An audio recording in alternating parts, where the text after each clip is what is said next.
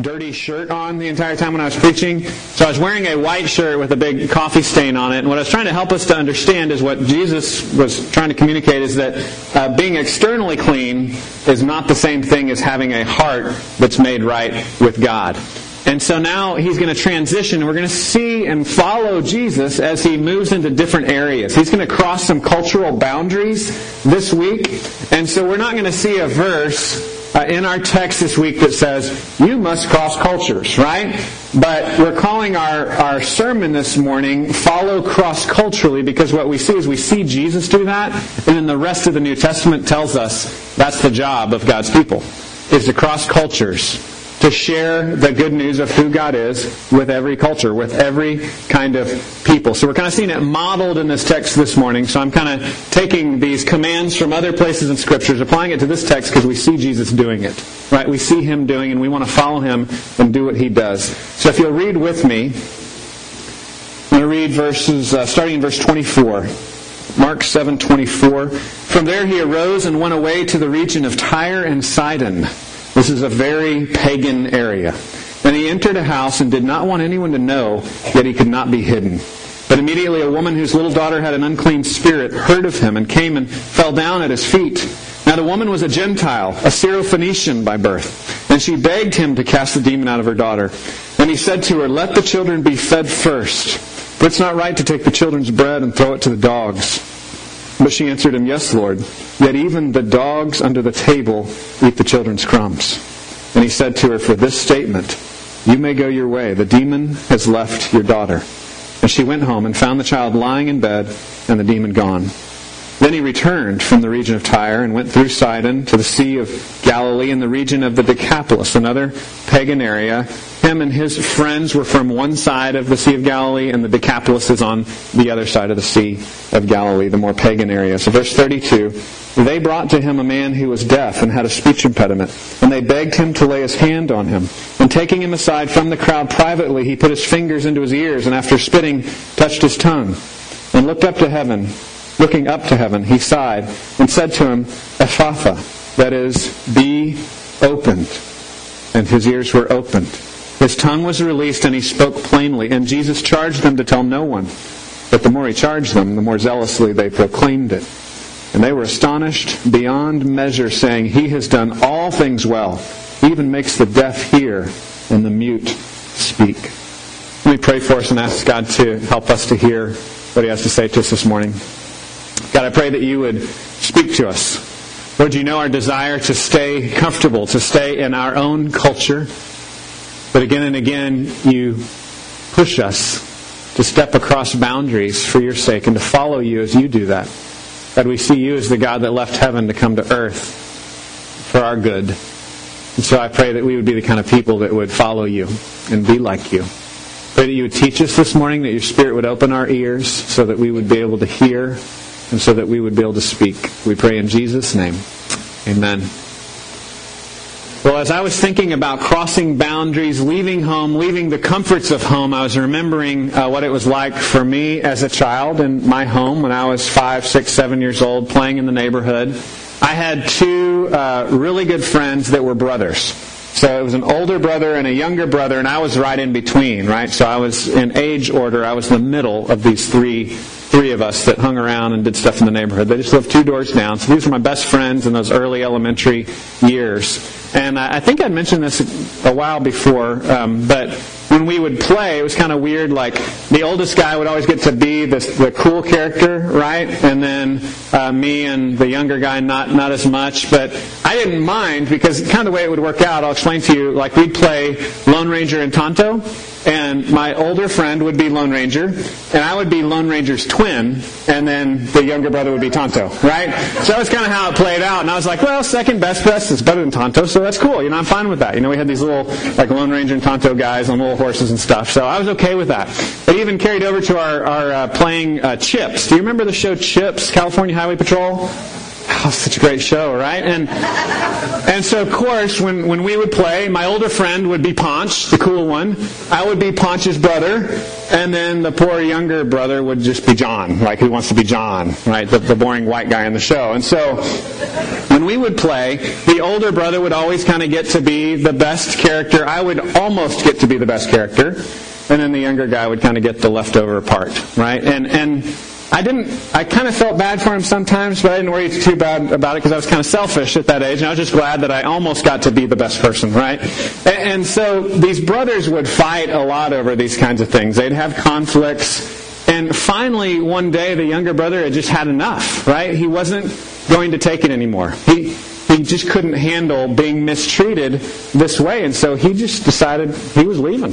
He was packing his bags, and he was going to take off. So he was like 6 years old, and he decided he was going to run away. He went and got his little bag, and he put, I guess, like his little Tonto guy and his horse in there, and fresh pair of underwear, zipped up his bag, and he took off. He walked like 2 blocks away down the street, 6 years old, before finally his older brother thought, okay, I'm the older brother. I guess I should go get him, right, and try to convince him to come back home.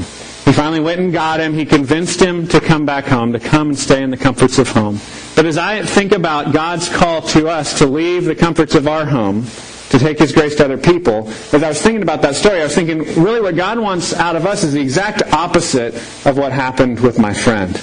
And this may have happened to you too. You may have been in a situation, maybe in a job, maybe you ran away from home, maybe when you were, maybe not 6, but maybe like 16, right? You just said, I can't do this anymore, I'm going to go do my own thing. Maybe it was older, maybe it was younger.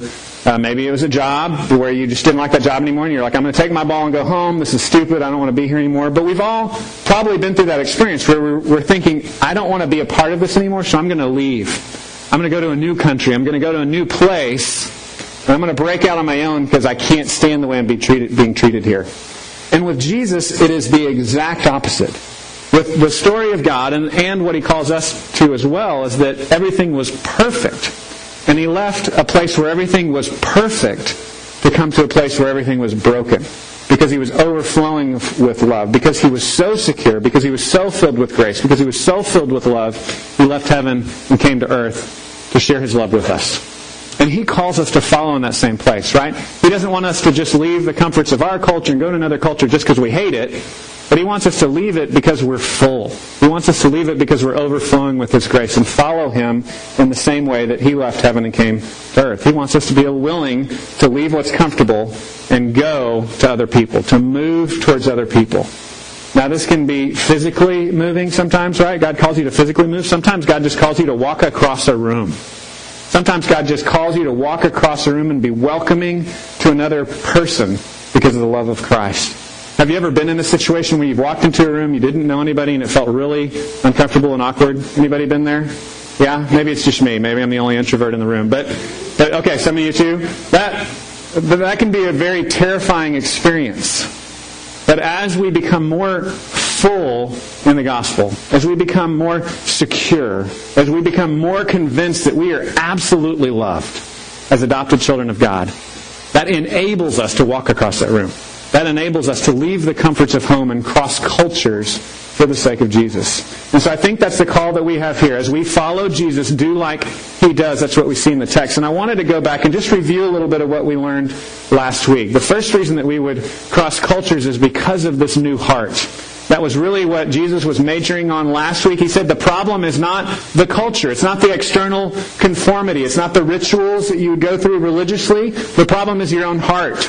Right? I want to just reread that last section from last week that we looked at when we were talking about how we need a new heart and we can't just fix the outside of ourselves. But God has to transform us from the inside out spiritually. If you go back in Mark 7 to verse 14, just reading a part of what we looked at last week, He called the people to Him again and said to them, "Hear me, all of you, and understand." That's probably an indicator that this is important, right? When Jesus says, "Hear me, all of you, and understand," that's a sign you are to pay attention. Verse 15, "There is nothing outside a person that by going into him can defile him. But the things that come out of a person are what defile him." And when He had entered the house and left the people, His disciples asked Him about the parable. He said to them, "Then are you also without understanding? So his disciples, like normal, didn't really understand what in the world he was talking about, right? And that should encourage us because we're like that, right? You're like, I'm going to read the Bible in 2012. You pick it up and you're like, I do not know what this means. I don't know what he's talking about. Well, ask him and he'll begin to explain things to you. He explains it to his disciples. Do you see that whatever goes into a person from outside cannot defile him, since it enters not his heart but his stomach? He's talking about food here. Thus he declared that all foods are clean. Verse 20, he said to them, what comes out of a person is what defiles him. For from within, out of the heart of man, come evil thoughts, sexual immorality, theft, murder, adultery, coveting, wickedness, deceit, sensuality, envy, slander, pride, foolishness. All these evil things come from within, and they defile a person. The problem is us. The problem's not that food I ate, right? When I sin against my family, I can't say, well, I'm sorry, I had some pepperoni at lunch today. Right? I mean, that's not what makes me unclean. It's me. I am a selfish person. I am sinful.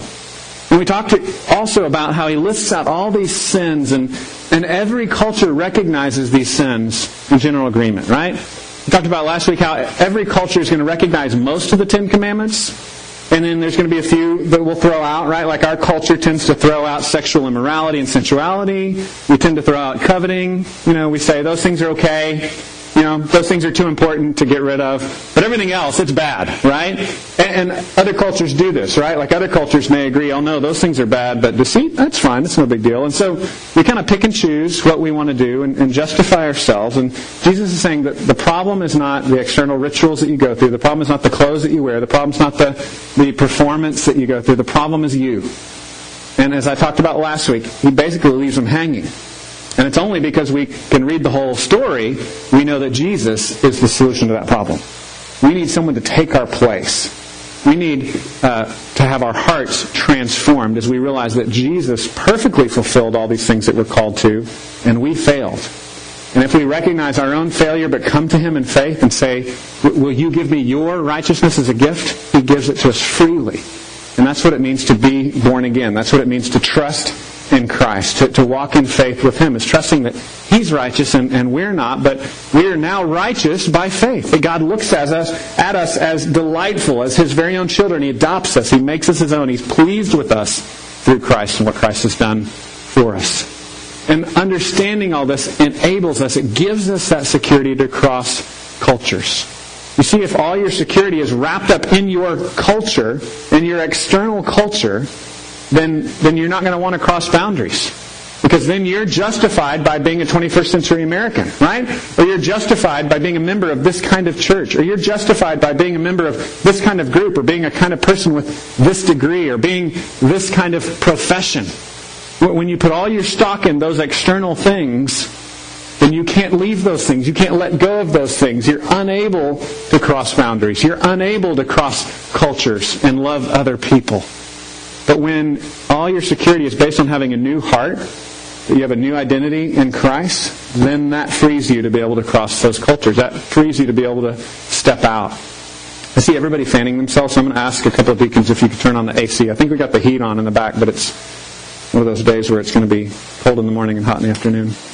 Last week I wore the stained shirt. You see a picture there of a guy that spilled coffee in his shirt. I don't know if you can see that coffee stain very well. And again, that was to show that you can be externally unclean, but internally you can be clean. And I was thinking about the different kinds of religious uniforms that we put on. I was thinking about, so how does that work for us? Because we have a pretty non-denominational, non-traditional kind of church. And there's a danger that we would think that we are like completely acultural, like without culture, right? Because we don't have the trappings of tradition. But we have traditions too. So I thought what I could do to just prove this is step back in time. In 10 years we'll be able to do this easily. We'll be able to make fun of who we are now in 10 years. It's hard to see it when you're in the middle of it, right? So what I'm doing is I'm stepping back in time. When I first became a Christian, 1990, I want to show you what the uniform was at our church. Okay? I was joking with Adam about this the other day because I was wearing the uniform the other day. I went to a meeting and had on the uniform. And we had a very casual, non-traditional, contemporary church. Okay? And this is what progressive, contemporary, non-traditional church looked like in 1990. That was the uniform. Every man in the church wore that same outfit. Every single man.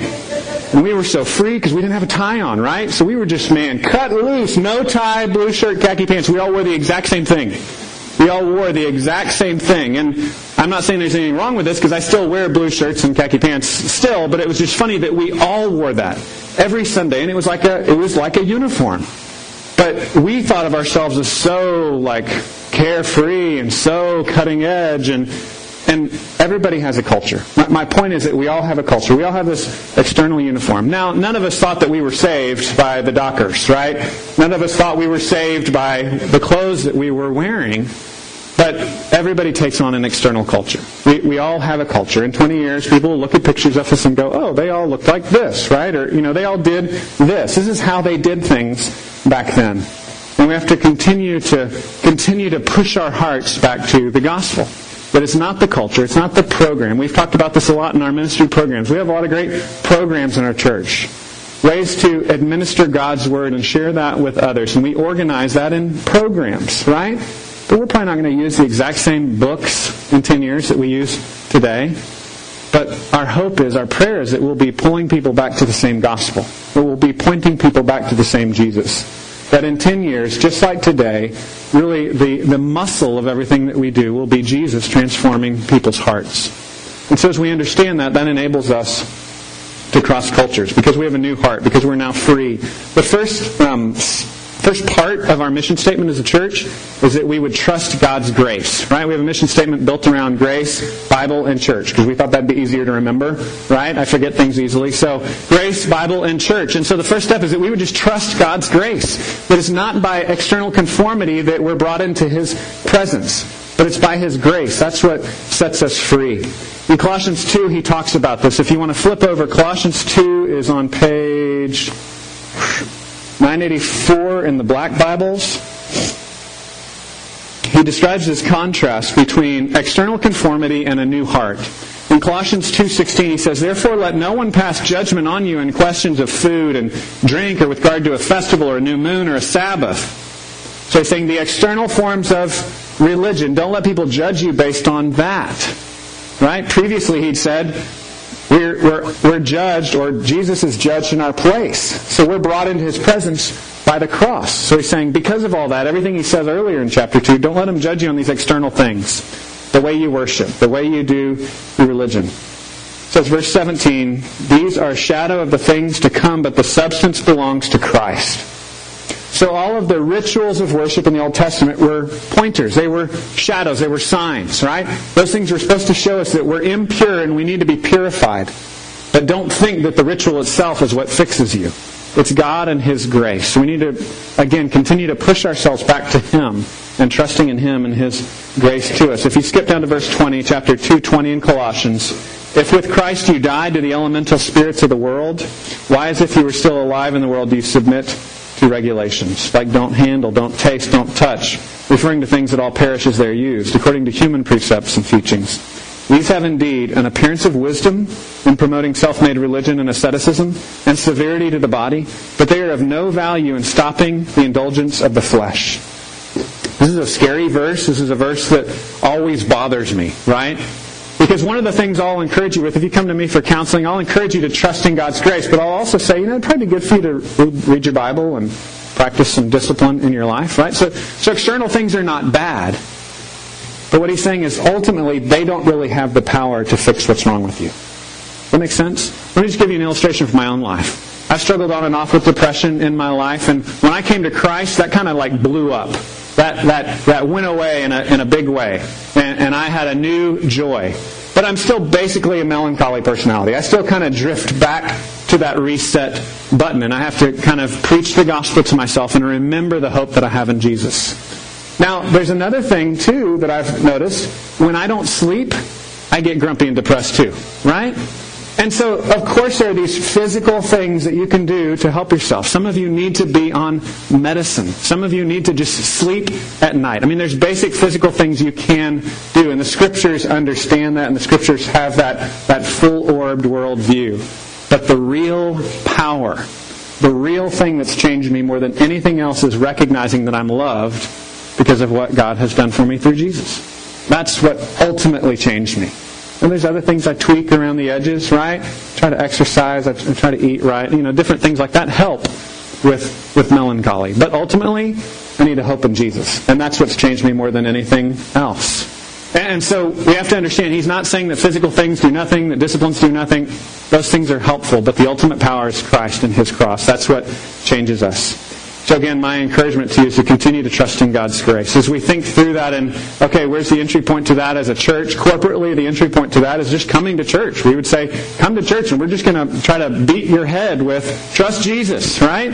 We're going to remind you of that every week because we drift away from it, and you need to be reminded, and I need to be reminded, and we have to preach the gospel to ourselves, and we have to corporately preach the gospel to remind ourselves that we need to trust in God's grace. So that's really the primary thing that our church service is about, is helping us to steep in that and to soak in that.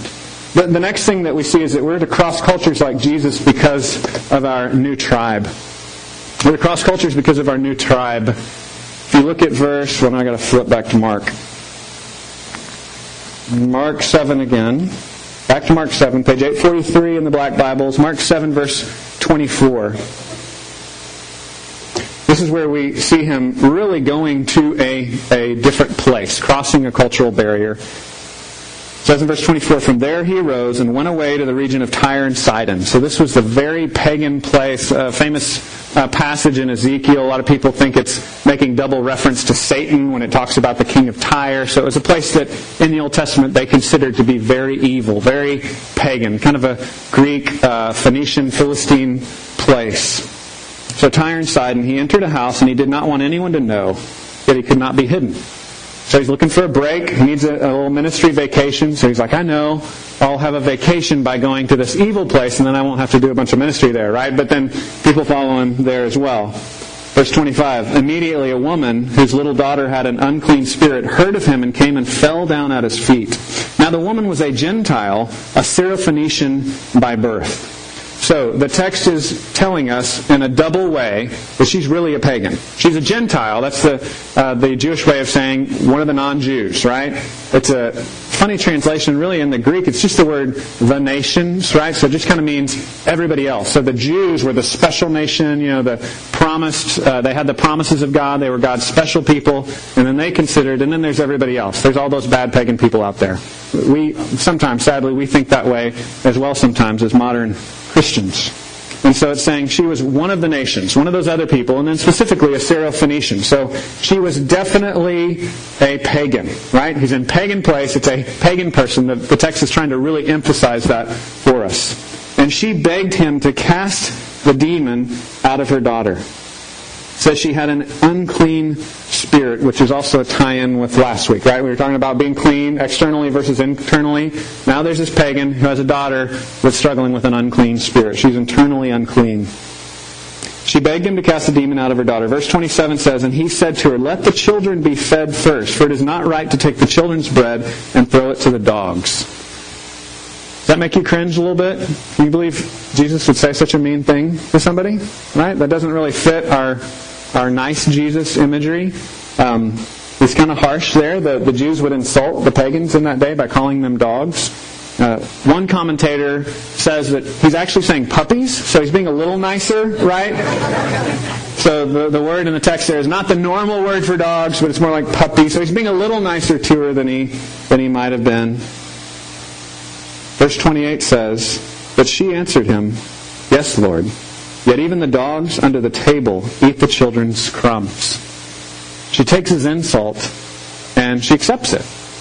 She says, yeah, that's right, but even the dogs get the crumbs under the table. Listen to how Jesus responds. Verse 29, he said to her, for this statement, you may go your way. The demon has left your daughter. Jesus is going out of his way to prove a point here, right? He just finished telling his disciples, back when he was in Jewish territory, that it's not about external boundaries any longer. It's about having a new heart, right? You have to have a new heart. The problem with sin is not whether you're Jewish or non-Jewish. It's not whether you wash or you don't wash. It's your heart. That's where sin comes from. And then here he is. This lady walks up to him and he draws the boundary really hard. He's basically speaking a parable.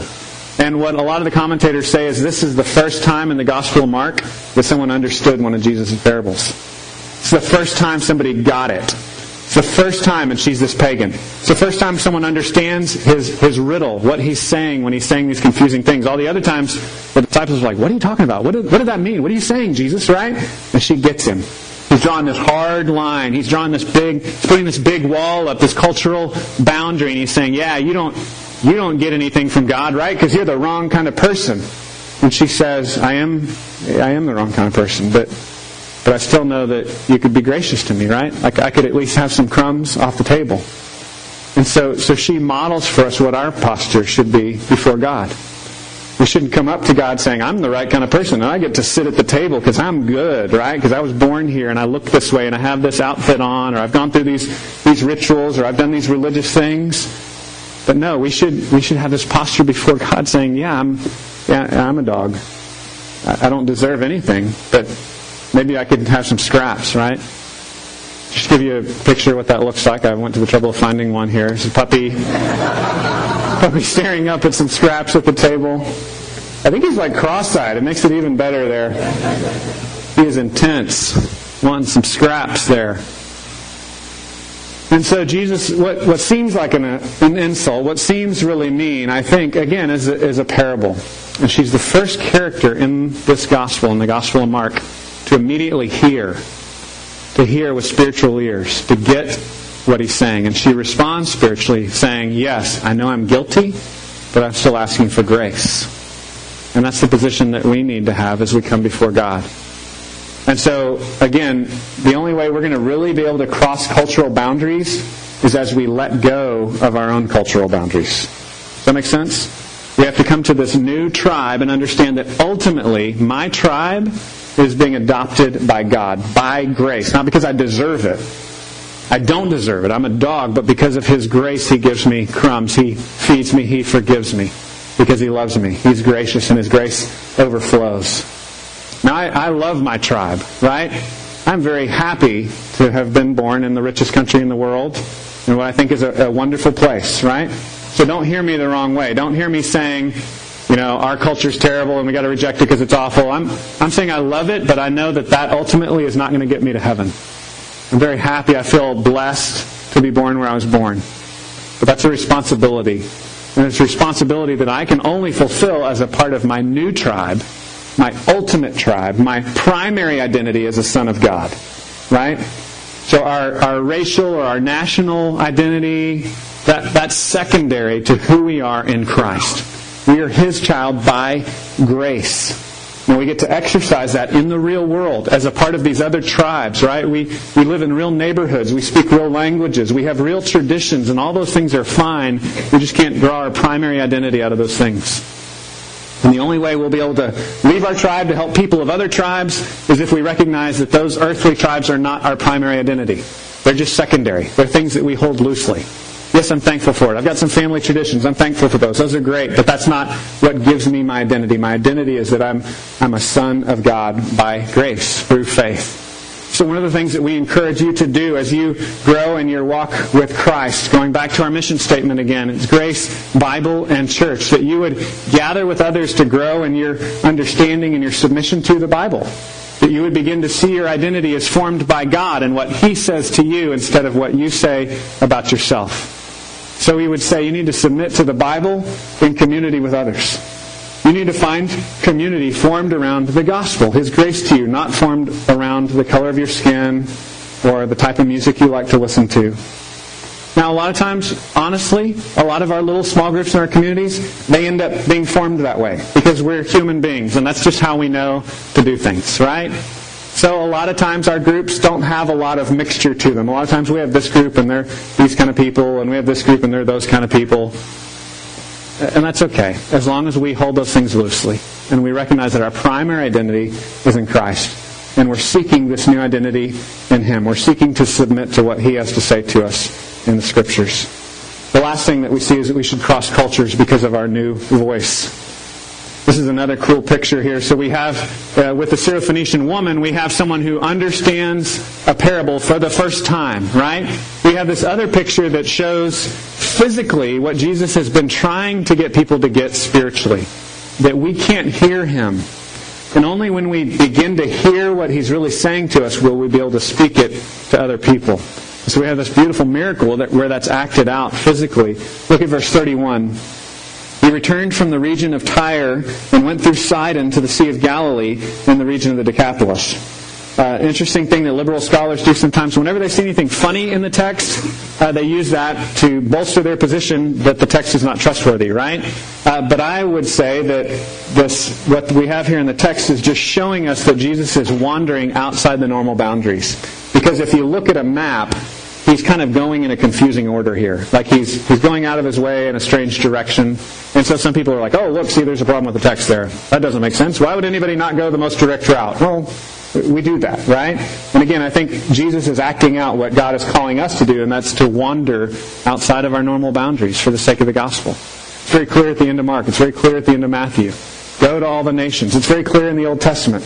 God's people are to be a light to the Gentiles, a light to the nations. So we have this job to go. It's very clear in Genesis, right? Before sin even entered in, He says, go and fill the world.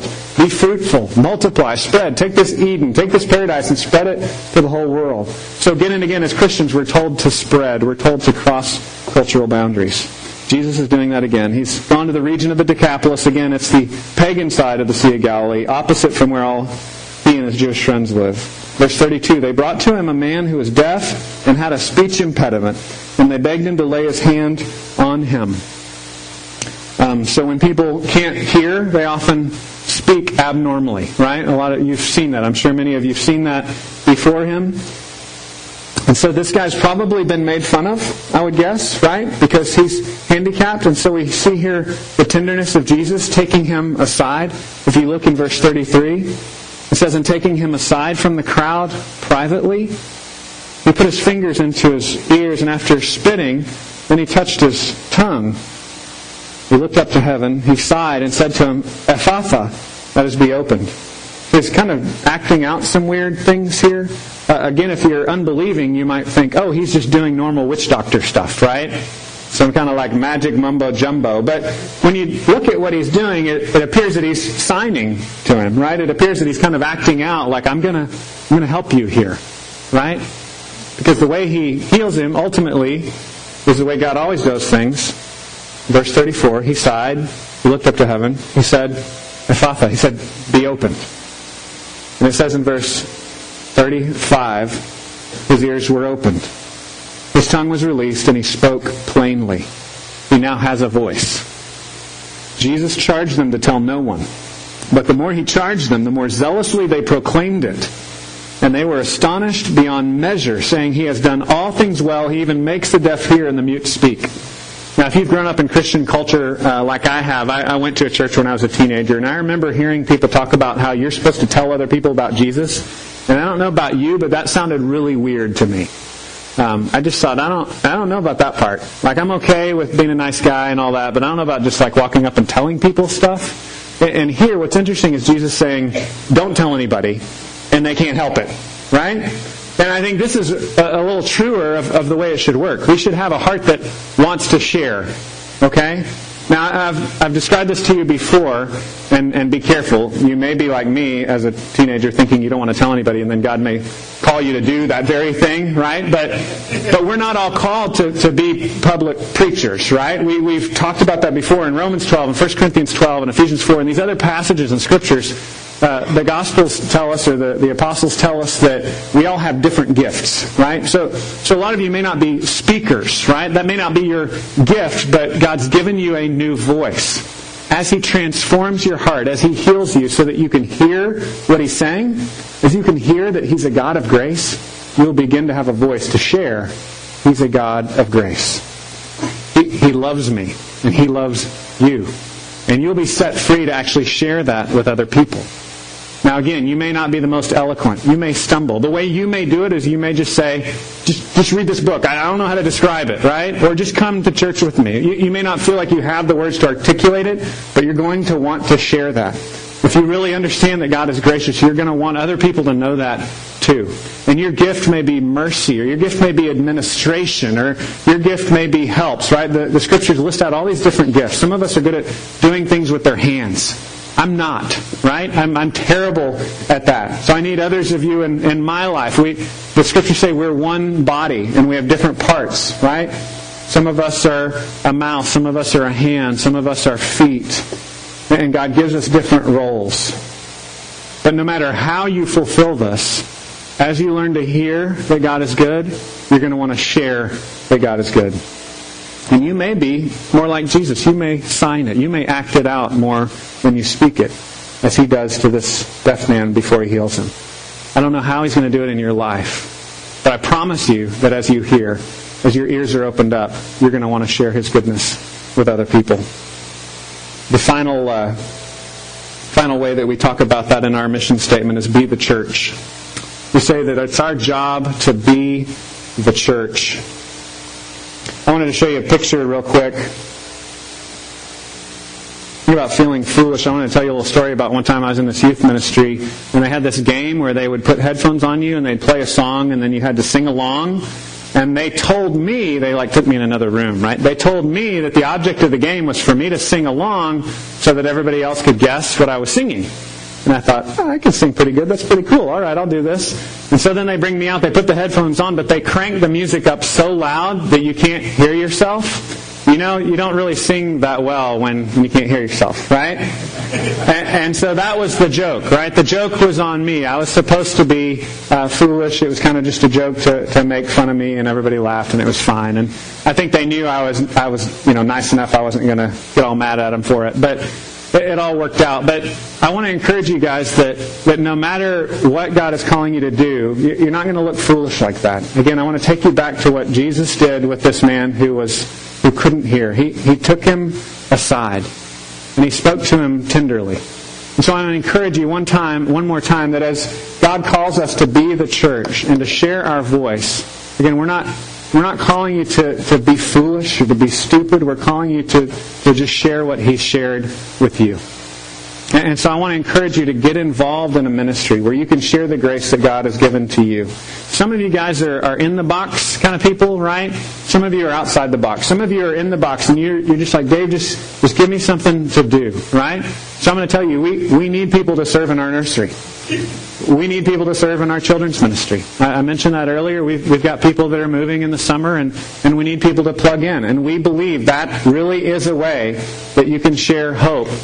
As we preach and as we share the gospel corporately as a church, part of how we do that is we have a place for people's children where they'll be safe and well cared for.